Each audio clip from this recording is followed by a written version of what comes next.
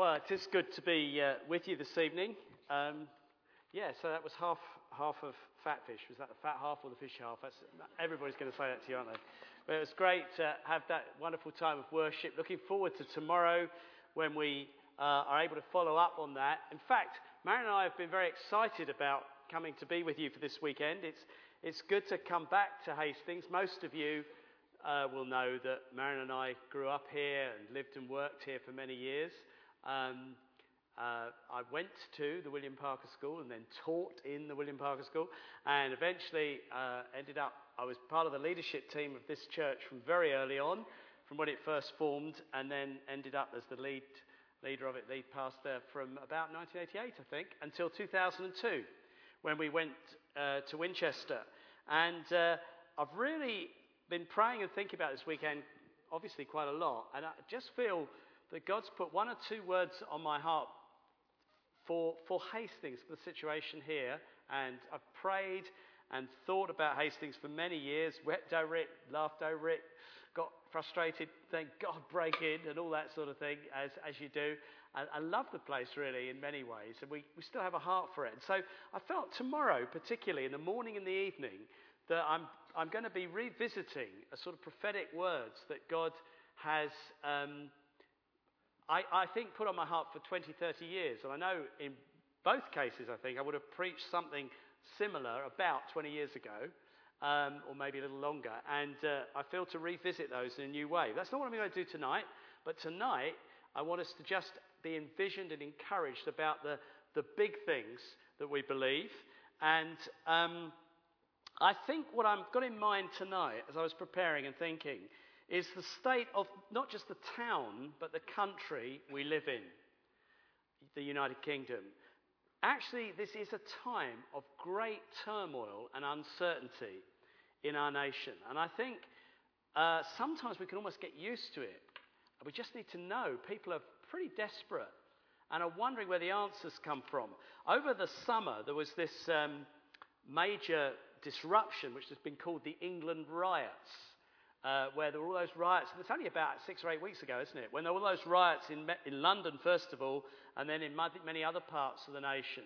And people just watched open-mouthed almost as all this went on and thought, what's going on? And I read this, someone was writing on it, and this phrase, or the couple of a sentence that I'm going to read, was one way of describing it. So just listen carefully. It talked about reckless behaviour fueled by greed, without any sense of responsibility to the community, leaving a trail of destruction in its wake. But then the writer went on to say that he felt exactly the same sentence could be applied to the banking crisis of 2 or 3 years ago. Reckless behaviour, fueled by greed, without any sense of responsibility to the community, leaving a trail of destruction in its wake. You could apply the same phrase to the riots, to the bank. You could probably apply the same phrase to the MP's expenses scandal. You could probably apply the same phrase to the whole phone hacking News International thing. Reckless behaviour, fueled by greed, without any sense of responsibility to the community, leaving a trail of destruction in its wake. And suddenly it seems like this is applying to all stratas of our society. You're talking about different sums of money. You're talking about different people with very different backgrounds. Some very well-to-do, in fact, in some cases, the banking community, MPs, people well-educated. Or you're talking about the street riots. And although it's manifesting in different ways, it's got this characteristic. And people say, what's going on with our nation? And people really are saying that. They don't know where to turn. What have we got? Have we got a moral compass? How do we find direction? And I remember the Monday, I think it was, after the riots, I was watching the BBC News about 10 o'clock in the evening, and the BBC don't normally talk like this. The commentator said, and I wrote it down at the time, I think actually Paul and Clay were with us, I said, it's almost like a sermon phrase. The reporter talked about, it seemed that our society, and this was the little phrase I wrote down, has become greedy, selfish, and immoral.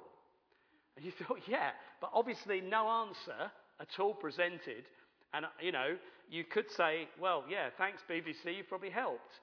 And then this one, which I've learned since, Russell Brand. You know who Russell Brand is, don't you? I mean, there's a bit of irony to this statement. Commenting on the riots, I believe he wrote, because someone showed me thing. I'm not sure the context. He said, I know, as we all intuitively know, that the solution is all around us. It isn't political, it's spiritual. That's Russell Brand. So you think, my goodness, people are hungry in modern Britain. People are saying something has gone wrong radically at every level of society. Almost it's the same, the manifestation. But you can actually say, I can see what that is. That's just greed, just selfishness. Couldn't care less about other people. Don't care what damage it does.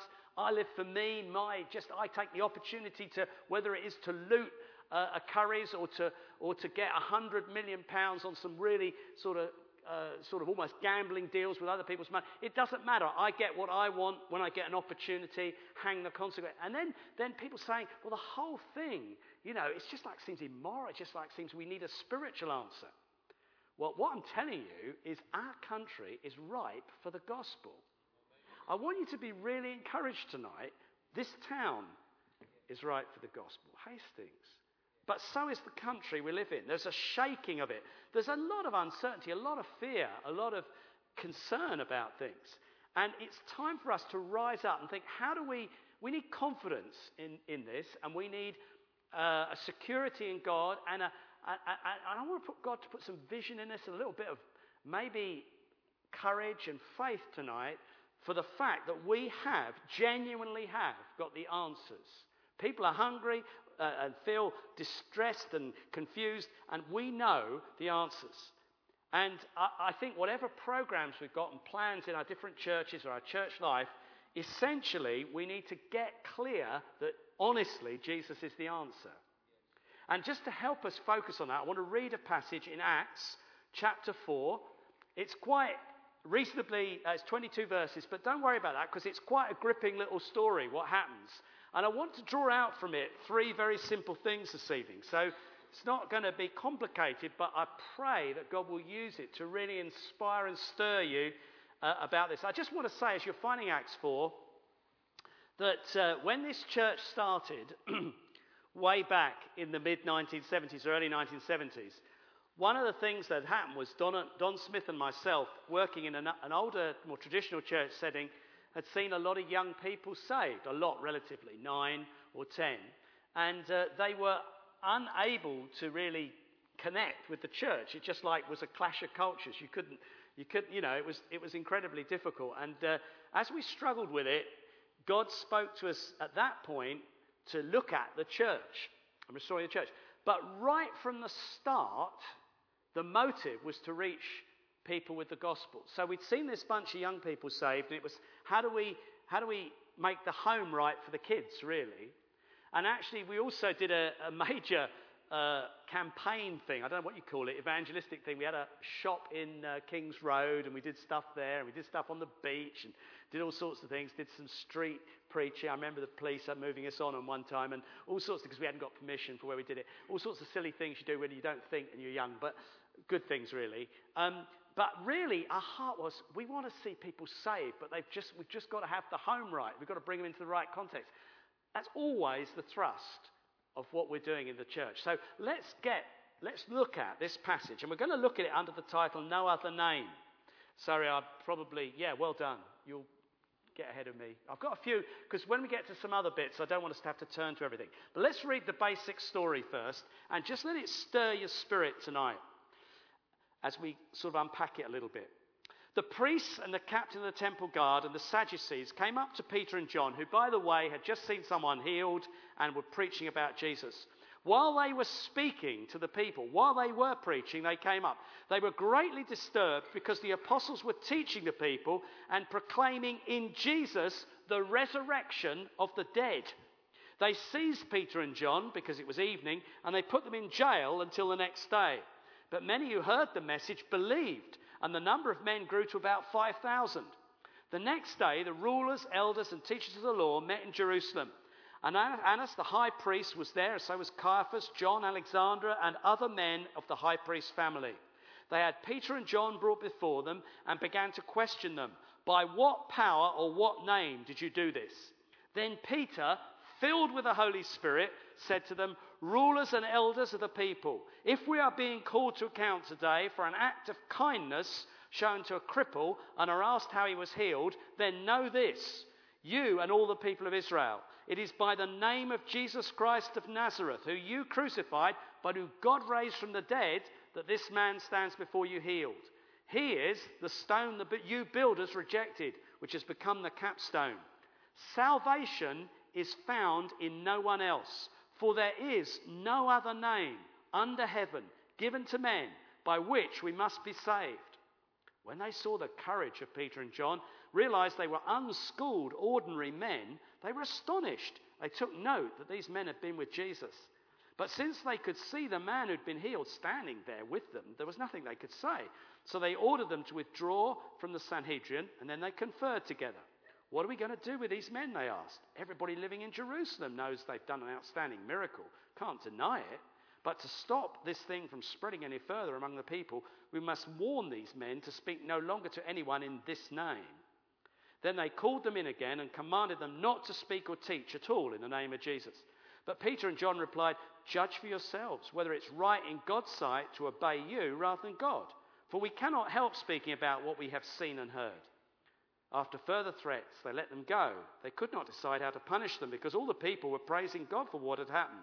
For the man who was miraculously healed was over 40 years old. Now, I want to look at three things, three hooks. Well, I want to say this thing. I want to talk about resurrection, salvation, and intimidation. So we're going to start off with resurrection because I want us to get this, all of us here tonight. The resurrection of Jesus is absolutely a vital part of the gospel that we preach. It was a vital part of what they preached in these days. There's 3 verses in this chapter that highlight the resurrection. We'll look at them very quickly. Verse 2, they were greatly disturbed because the apostles were teaching the people and proclaiming in Jesus the resurrection of the dead.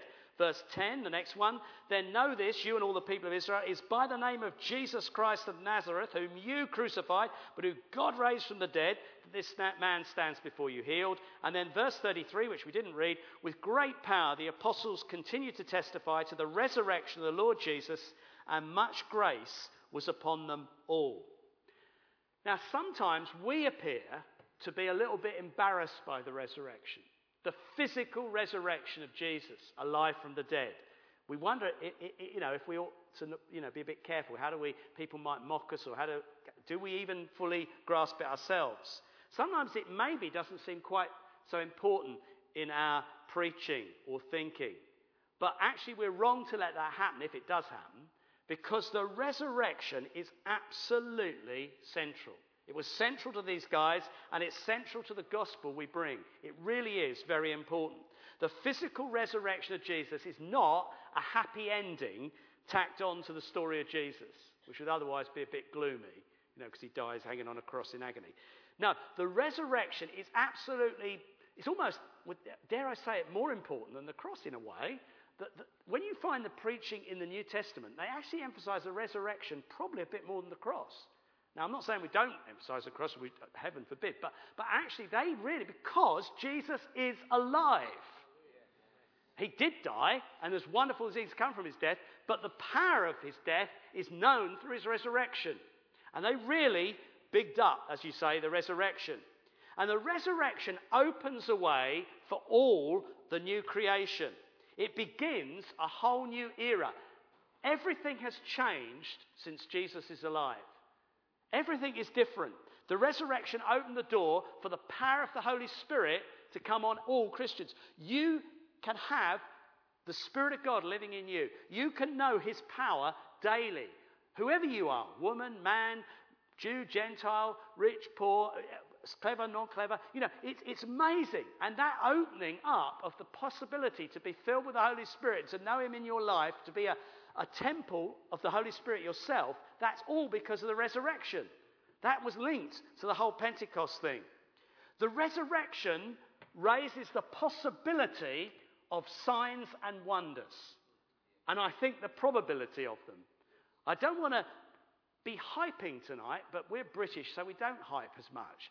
But I want to say to you, we're going to pray for a few things. I happily pray for the sick.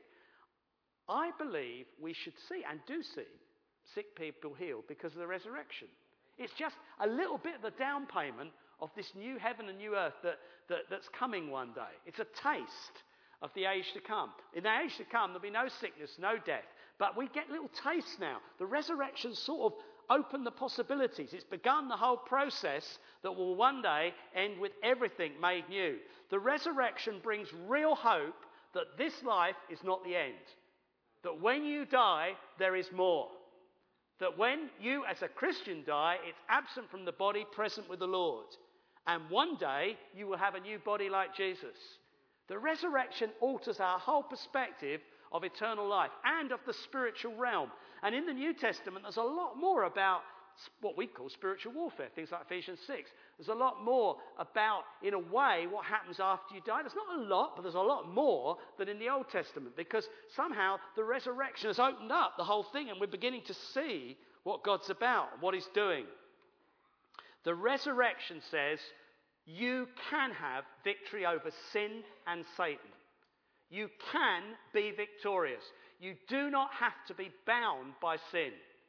Change is possible. There's a new power, a new creation available to you as a Christian. It really can work and does work. And Satan's power can be broken. In the name of Jesus, demons will have to flee. Now, I know, I've been leading churches for 30 years. I know we tussle these things through, but I'm always confident that if we are trusting in Jesus and his resurrection power, there will be an answer to demonic oppression, to sinful bondages in our lives. There must be. There is. The resurrection says hope, hope, hope. Because there is going to be change. And there is going to be power available for you. The resurrection of Jesus Christ is a fact of history. A fact. And the Christian faith stands on facts. That's one of the reasons it's in a way vulnerable to attack, because people attack those facts. But actually, they're very hard to mock and remove. And you can't really mock this one. It's very, very convincing. Indeed, the resurrection of Jesus, I've not got time to unpack all this tonight, but the evidence in terms of legal evidence, in terms of circumstantial evidence, is very powerful for the resurrection. Very convincing. And actually, there's a couple of them we'll just glance at this evening in this passage. One of them is the change in Peter and John. It's remarkable. I mean, we can again take it for granted, but it is remarkable. Let me just briefly get you to understand what's going on in this Acts 4 we've just read. This incident is taking place only months after Jesus has been crucified. Months, friends. In other words, think back to something, just after Easter, a few months ago, maybe even later than that, June. I mean, we're not talking years, we're talking months. And these Sanhedrin were the people who had convicted and killed Jesus, or had a part to play in it. The same group of people. I'm not going to be precise, but we're talking quite a reasonably short time. Day of Pentecost, and then soon after it, this sort of thing was happening. So it's the same group of people. Now, who are these people? They are 71 of the most powerful people in Israel. They are seriously powerful, the Sanhedrin. It's 70 plus the high priest. That's why I say 71. That's who they were. They were the movers and shakers. I don't know what the equivalent here is. It's probably to think of some high court judges, archbishops, plus leading government ministers. Think that sort of thing. Peter and John are fishermen, for goodness sake. They're standing in front of 71 of the movers and shakers of Israel. The really highly educated, out of the top drawer guys with brains like planets, who everybody bows down to. A mixture of religious and social, because that's how it is. Not quite so divided as in our day. Not only that, these guys are actually sort of in harmony to a degree with the Roman occupiers. They do have a working relationship with the Romans, who are the brute power. They're the occupying army. They're the ones actually crucified Jesus. So if these Sanhedrin want something done like they did with Jesus, they can work, they can pull strings. They technically don't like the Romans, but they work with them. You can understand what it's like. That's your picture. And here are Peter and John. And their courage is amazing. It's amazing. You've got to remember that just those few months earlier, Peter was scared to admit he knew Jesus to a servant girl. Just a servant girl by a fire. And he said, I never knew him. And he swore, literally swore. He used bad language. Said, I don't know Jesus. No, whatever he said. We'll make it up, be in your mind. And he said, and he just was scared rigid of even admitting he knew him. Yet look at verse 10. It's not going on the screen, don't worry. He talks to these 71 people I've just told you about. Know this, you and all the people of Israel. It is by the name of Jesus Christ of Nazareth, whom you crucified, but whom God raised from the dead, that this man stands before you healed. That's pretty plucky, isn't it? I think that's plucky. What has changed these guys? Well, it's two related things. One, they have seen the risen Jesus. They have literally eaten a meal with him. This is not a hallucination. This is not a vague little thing. They've touched him. They've sat on the beach and talked to him. He's walked and talked personally to Peter and John. John was walking a little bit behind. Peter said, what's going to happen to him? You know, it's a conversation. You can read it in John 21. They've talked to him. They've lengthy conversations. He's explained how he is a fulfillment of all the Old Testament prophecies. They had 40 days of Bible study with him. This is serious meeting with him. It's not just a little flick. They've met the real Jesus, risen from the dead. And related to that, they have been filled with the Holy Spirit. Because that same Jesus went up to heaven, said, wait, and you'll be filled with the Spirit. They waited, and they got filled with the Holy Spirit. And those two things which are related, that's how they are. The risen Jesus pours forth the Holy Spirit, have totally, radically changed these guys. They know Jesus is alive, and they are experiencing the consequences of his resurrection in their very lives. And they've just seen a guy healed, which is another outworking of it. And you just can't keep them down. Now, there are many evidences. One of them I'm telling you about, the change in Peter and John. The other one, the second one for the resurrection, is almost the other side of the coin. It's the behaviour of the Sanhedrin. The 71 brains like planets, everybody bows to them, the movers and shakers in Israel, the brains behind everything, the guys at the top of the pile, the literal top of the pile. Now, their behaviour is interesting. Their majority there was Sadducees. You don't need to know too much detail, but I'm going to tell you a bit anyway, because I like this sort of thing. Now, the Sadducees are the majority of these 70, right? Now, listen to this, because it's so modern, it's ridiculous. The Sadducees did not believe in the possibility of a resurrection from the dead. They did not believe there would be a personal Messiah. They did not believe in a future heavenly state.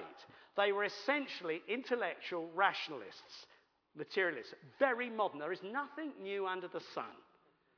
They are the equivalent to very liberal theologians type things today. They were the Sadducees, and they really didn't think anything supernatural would ever happen, or there was a heaven or anything. That's just the intellectual element of it, if you like.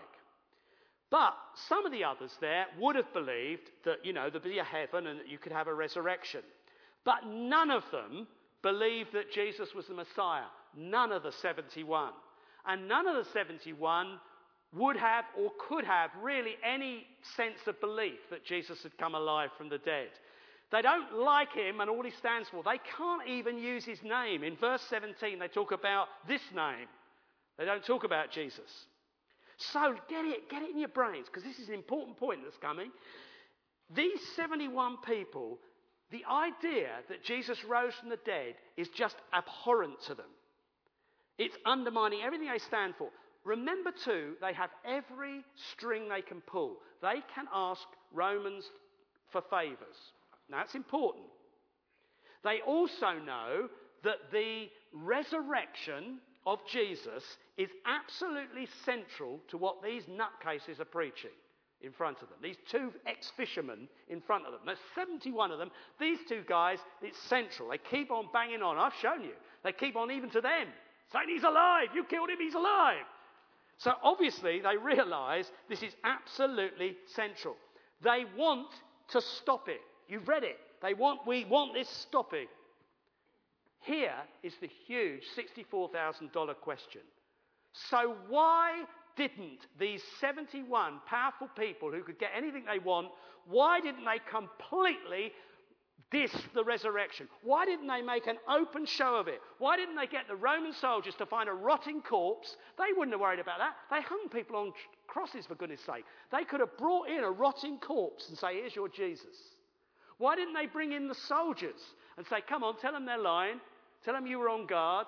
Tell them that, they stole it, whatever you like. Why didn't they just publicly rip into the resurrection and completely destroy this, make these guys look stupid, just ruin the credibility of it all? The fact they didn't is astonishing. And the only conclusion you can come to is that they couldn't really do much other than say, stop talking about it. There was no real way they could really prove it hadn't happened, because it had happened. And there wasn't a body, and weird things had happened to the soldiers, and it was an embarrassment, but you couldn't actually do the real sort of game over stuff. Game over, here's the body, what are you talking about? They couldn't do it. And that is astounding. That is one of many things that are astonishing. Jesus was alive. Jesus had risen from the dead. And he had done everything the apostles said. Is that not exciting? Because if that's true, everything that I listed earlier is also true. The Holy Spirit is available for you. You can have a new creation. There is power in the name of Jesus. Demons have to flee in Jesus' name. We're on our way to an eternity in his presence. We're going to have new heavens, new earth, new body. Right now we can taste the age to come. There's power and availability to take the gospel out because Jesus is alive. Therefore, there's hope for Hastings. There's hope for every last soul around you because Jesus is alive. It's fundamental, brothers and sisters. Really believe it. Really live. The present can change because Jesus is alive. The future can change because Jesus is alive. Amen? Right, second point. I do get carried away, I know that. Salvation. We talked about resurrection. Let's talk about salvation. Very simple word. Look at verse 12. Thank you, Joe. Salvation is found in no one else, for there is no other name under heaven given to men by which we must be saved. That is a powerful verse. Just let it up for a minute. Absolute statement. Now, here's a problem you and I we've got to live with a very strange society, but it's no harder than what these guys faced. It's no harder than what Peter and John and others faced.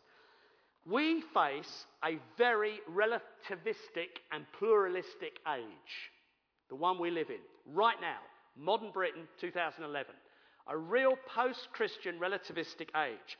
Most people in Hastings and in the whole of the UK, if you ask them, believe that if there is a God, there are many ways to God. Is that not true?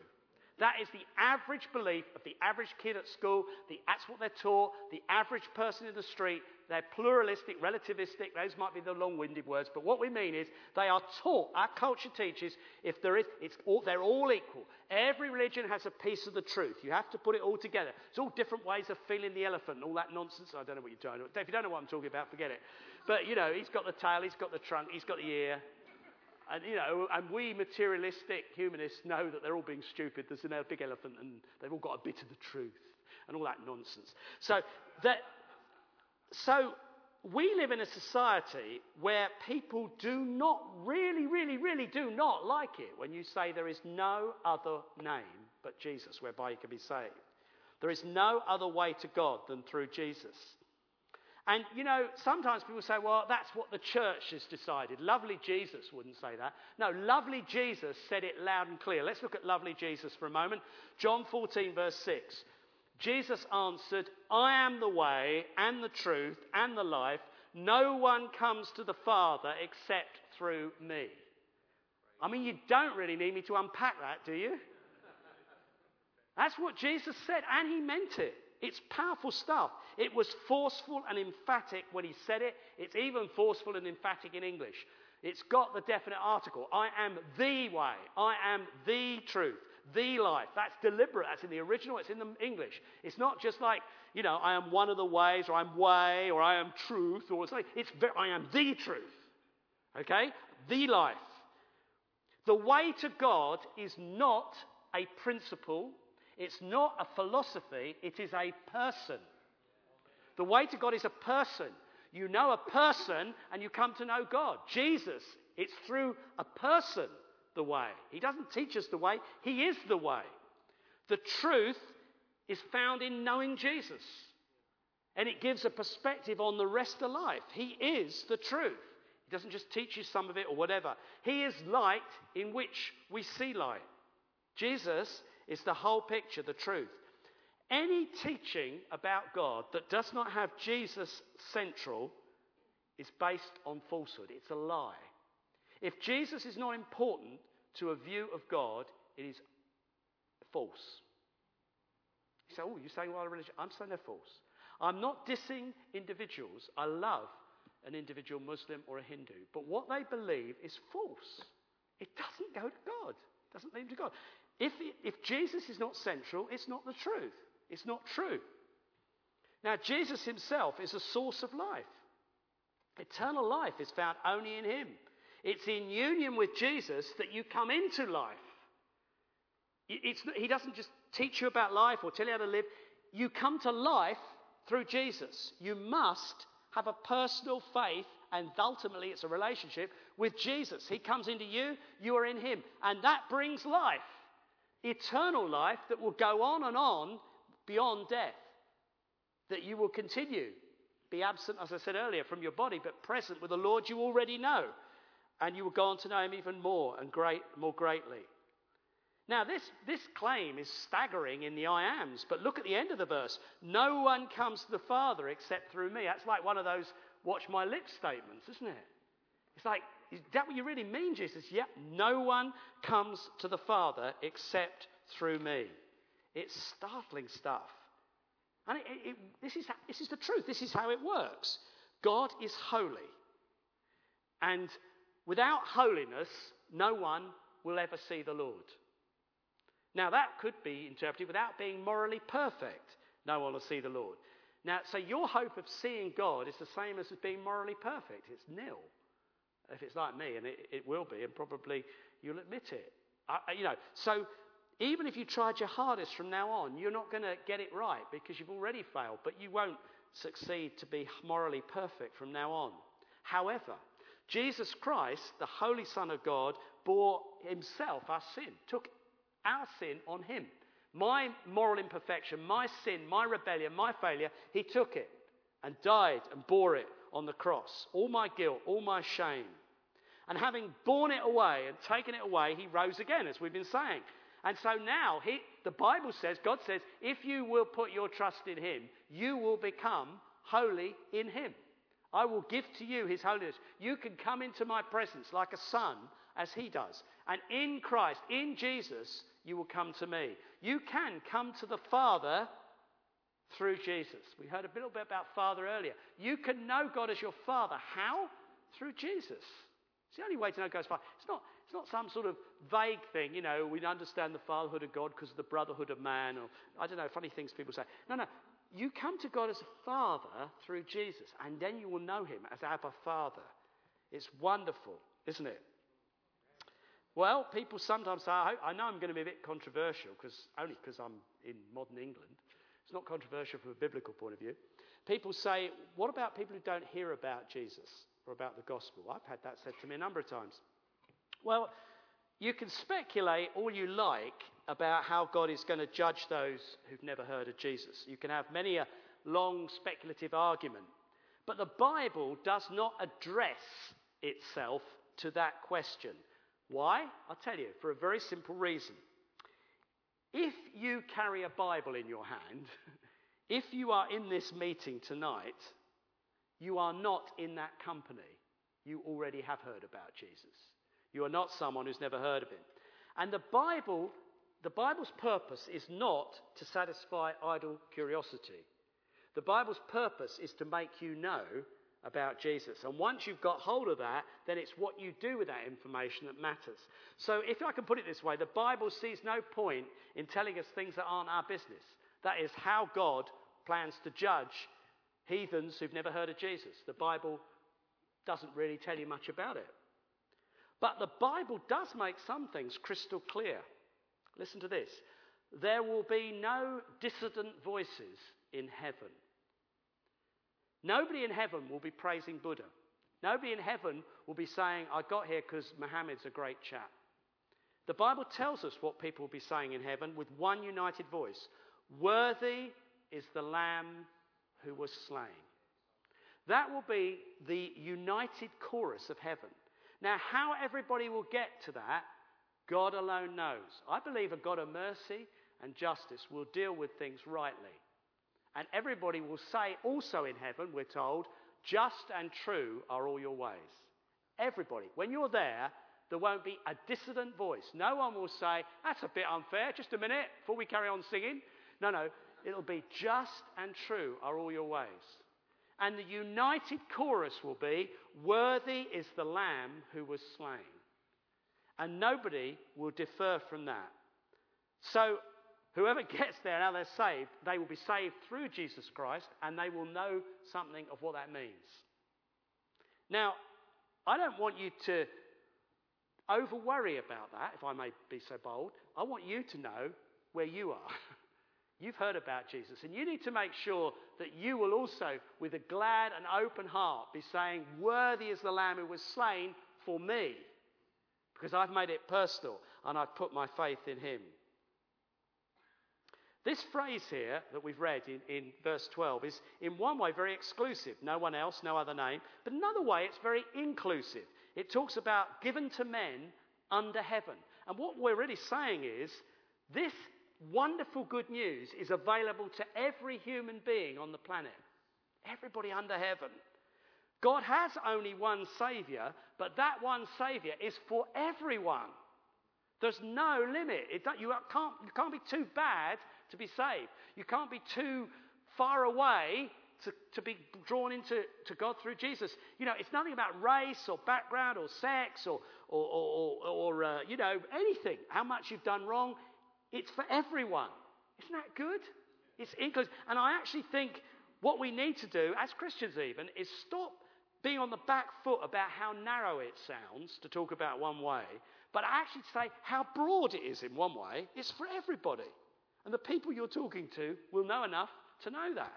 And we need to be saying, thank you, God, for providing a sure way for my total forgiveness and acceptance, that I can know you as Father and know you intimately. And thank you that was available to people like me and to everybody. And I want to thank you and embrace it. Not get into some intellectual argument about narrowness. He is the only hope, but he's available for all men and women. And when you look out on Hastings, we need to know everybody in this town needs to know Jesus as Saviour. Everybody in this country does. This is honestly my conviction. Absolutely. No one, from Prince Charles down to an alky in the gutter, no one would be worse off if they knew Jesus as Lord. It's absolutely true. Everybody. I'm sure it would bring challenges into their lives, but for everyone, it would be better if they knew Jesus. Is that not true? Everybody around you, everybody. Never ever think anything else because it ain't true anyway. They all would be better off for knowing Jesus. Now, we do have a challenge. Let's move on to our last point. Intimidation. I feel this is challenging. I mean, what I'd say is I'm challenged about the whole issue of fear of man, which is what I'm thinking of here. Fear of what people think of you and what people might do. And I want us to get, our final points, get some pretty good encouragement from dear old Peter and John. As I said, this is a pretty intimidating situation. These are the guys who crucified Jesus only months earlier. As I say, they're the movers and shakers. They're the big people of the time. And you're just two fishermen standing before them.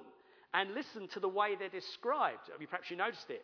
They're described by these 71 Sanhedrin as unschooled, ordinary men. Do you get that?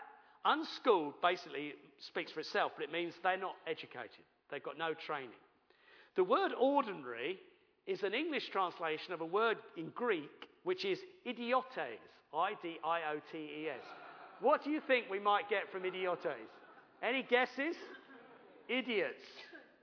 I don't know if it was polite as unschooled ordinary men. These are thick idiots.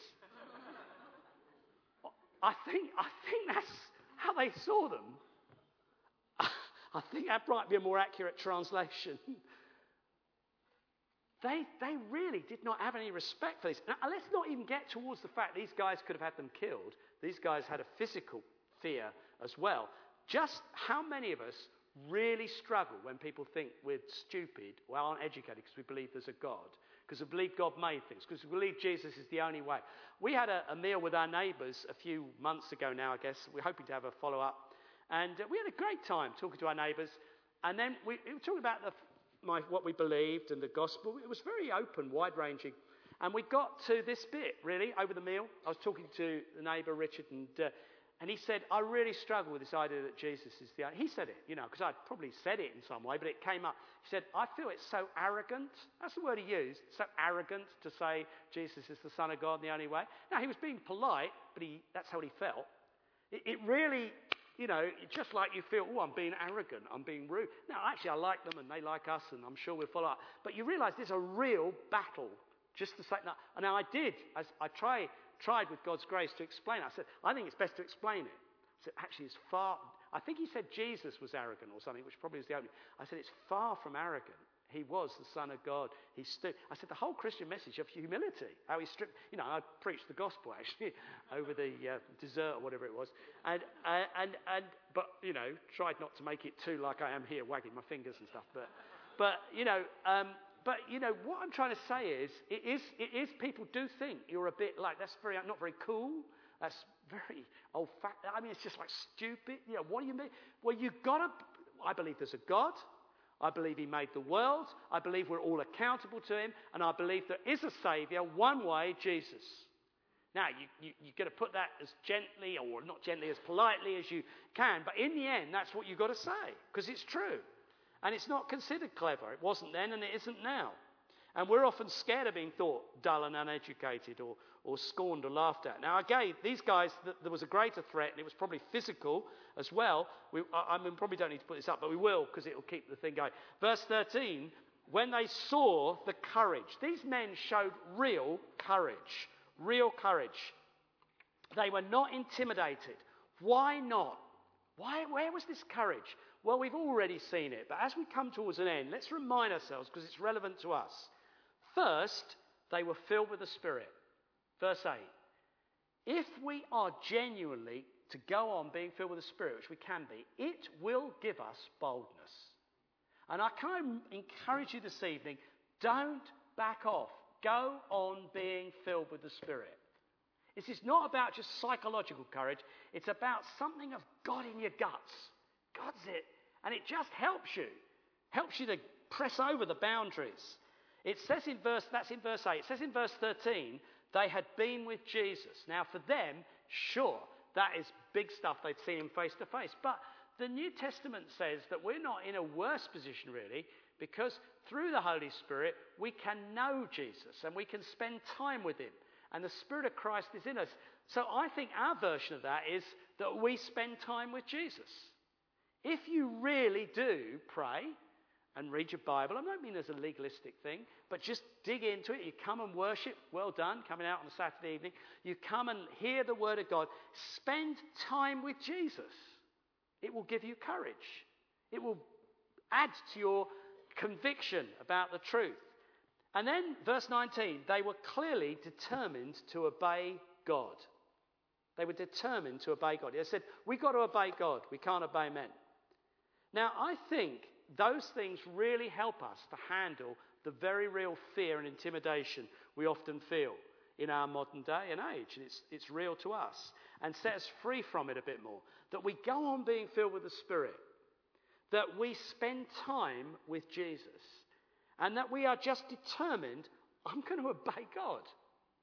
I'm not going to back off obeying God. That may mean in your lifestyle, in what you do, not just in talking about Jesus, but living differently, living righteously, following the Word of God. They were determined to obey God. Now, this obedience was not legalistic. And this is the last verse. Just put up verse 20. We cannot help speaking about what we've seen and heard. It was not that they felt they ought to talk about Jesus. We have to.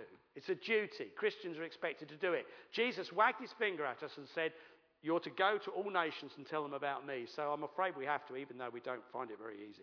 No, actually, that's not. It was a passion. We can't, listen to. We cannot help